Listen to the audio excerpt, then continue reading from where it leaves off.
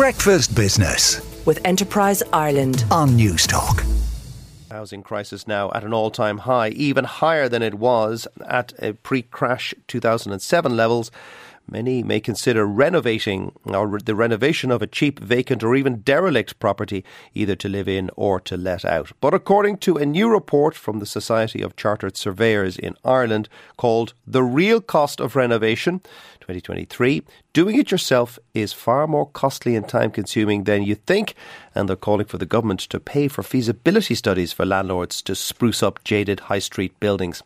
Nick Taafe is a member of the Society of Chartered Surveyors Ireland and is renovating his own place in Dun Laoghaire and contributed to the report and is sitting in front of me. Good morning, Nick. Morning, Joe. What's in the report? Well, the report, a very comprehensive report. We looked at 20 case studies across Ireland, 6 different building types, and what we came out with was basically only 25% of these vacant derelict buildings are financially viable. Well, only a quarter would make it. When you say viable, what do you mean, or who decides what's viable? Well, viable, if you think about it, is the assessment of all your costs you put into it, plus the purchase price, and then the output is the sales price. If a project isn't viable, you won't get finance. It's not going to be a project, and that's one of the main reasons that these buildings are vacant.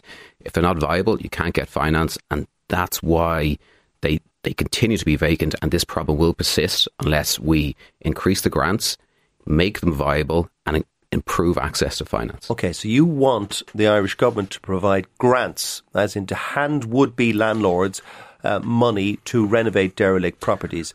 I'm sure you can already hear some of the voices off saying, why should Irish taxpayers subsidise landlords? Well, now, it's not just landlords we're looking at here. So you're talking about investors, but we're looking at homeowners primarily. But even that, they're going to be owners. Well, absolutely. So we are a homeowner like myself. We are taking the plunge. We are taking the risk. We're putting our own money. We are creating space in the town, urban regeneration. We're the ones putting these houses back into these vacant buildings back into the building stock of Ireland. They are costly. They've been vacant for many years. So there needs to be an approach for homeowners and an approach for investors, if you want to call them. But ultimately, there's a housing crisis. There's young people out there who need homes. They want to live in the towns that they were brought up in as kids. So why not enable them to live in their own towns through the use of grants? In your report, you're saying a quarter are going to be viable. You looked at about 20 different projects for renovation of vacant properties. What was the biggest shock that you came across, or what is the biggest shock that would-be developers will come across? Well, I think that the headline is there that 25% are unviable. With the grants, we can double that. If we increase the grant from 50 to 100,000, we can double the amount of properties that are viable. The biggest shock is, it's essentially the unknown. Remember, all these buildings are unique. A lot of the buildings in our towns, think about it as you walk through your town. Look at the buildings. They're early 1900s. Random rubble construction. Very hard to work with. Different shapes, different sizes. So every building is unique, and every building will have its own problems, and every building needs its own unique solution in terms of design and construction methodology. So there's no one problem for all of these buildings. In order to determine your problems, you need to do a viability study. You need to assess the issues. And one of the big shocks that a viability study will probably find out is that you need to bring buildings up to a certain energy standard, and that is expensive. Absolutely, Joe. You're dead right. These buildings have to hit B2. And that's the standard that we've set in this country. So therefore, if the reason why we need improved grants is to get it up to B2, and that's the level that we've set in this country, and we should aim, because there is a sustainability side to all of this as well. It's not just about a housing crisis or vacancy. It is more sustainable to reuse a vacant building than to build one from new. But when you come across a building, let's say, given your example, that's been on the high street for, let's say, for 100 years or more, it needs some substantial work. Wouldn't it be cheaper to knock it down and build something completely new? Very, very good point. And in some instances, yes. So you might have we looked at some buildings. They're so big that you'd struggle to find someone to take them on. As long as it's not protected, unfortunately, you may have to look at demolishing it and rebuilding something more viable. But that would depend on the condition of the building.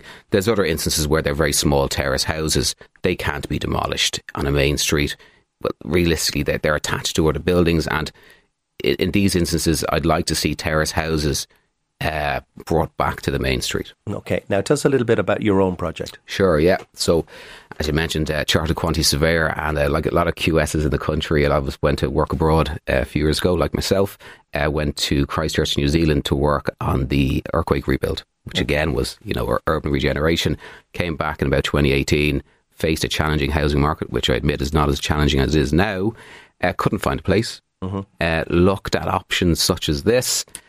And this barber shop came up for sale in Dun Laoghaire, and it's a place where I used to get my haircut as a kid. So, in my own town. Well, your hair looks pretty decent. Thank you very much. At the moment.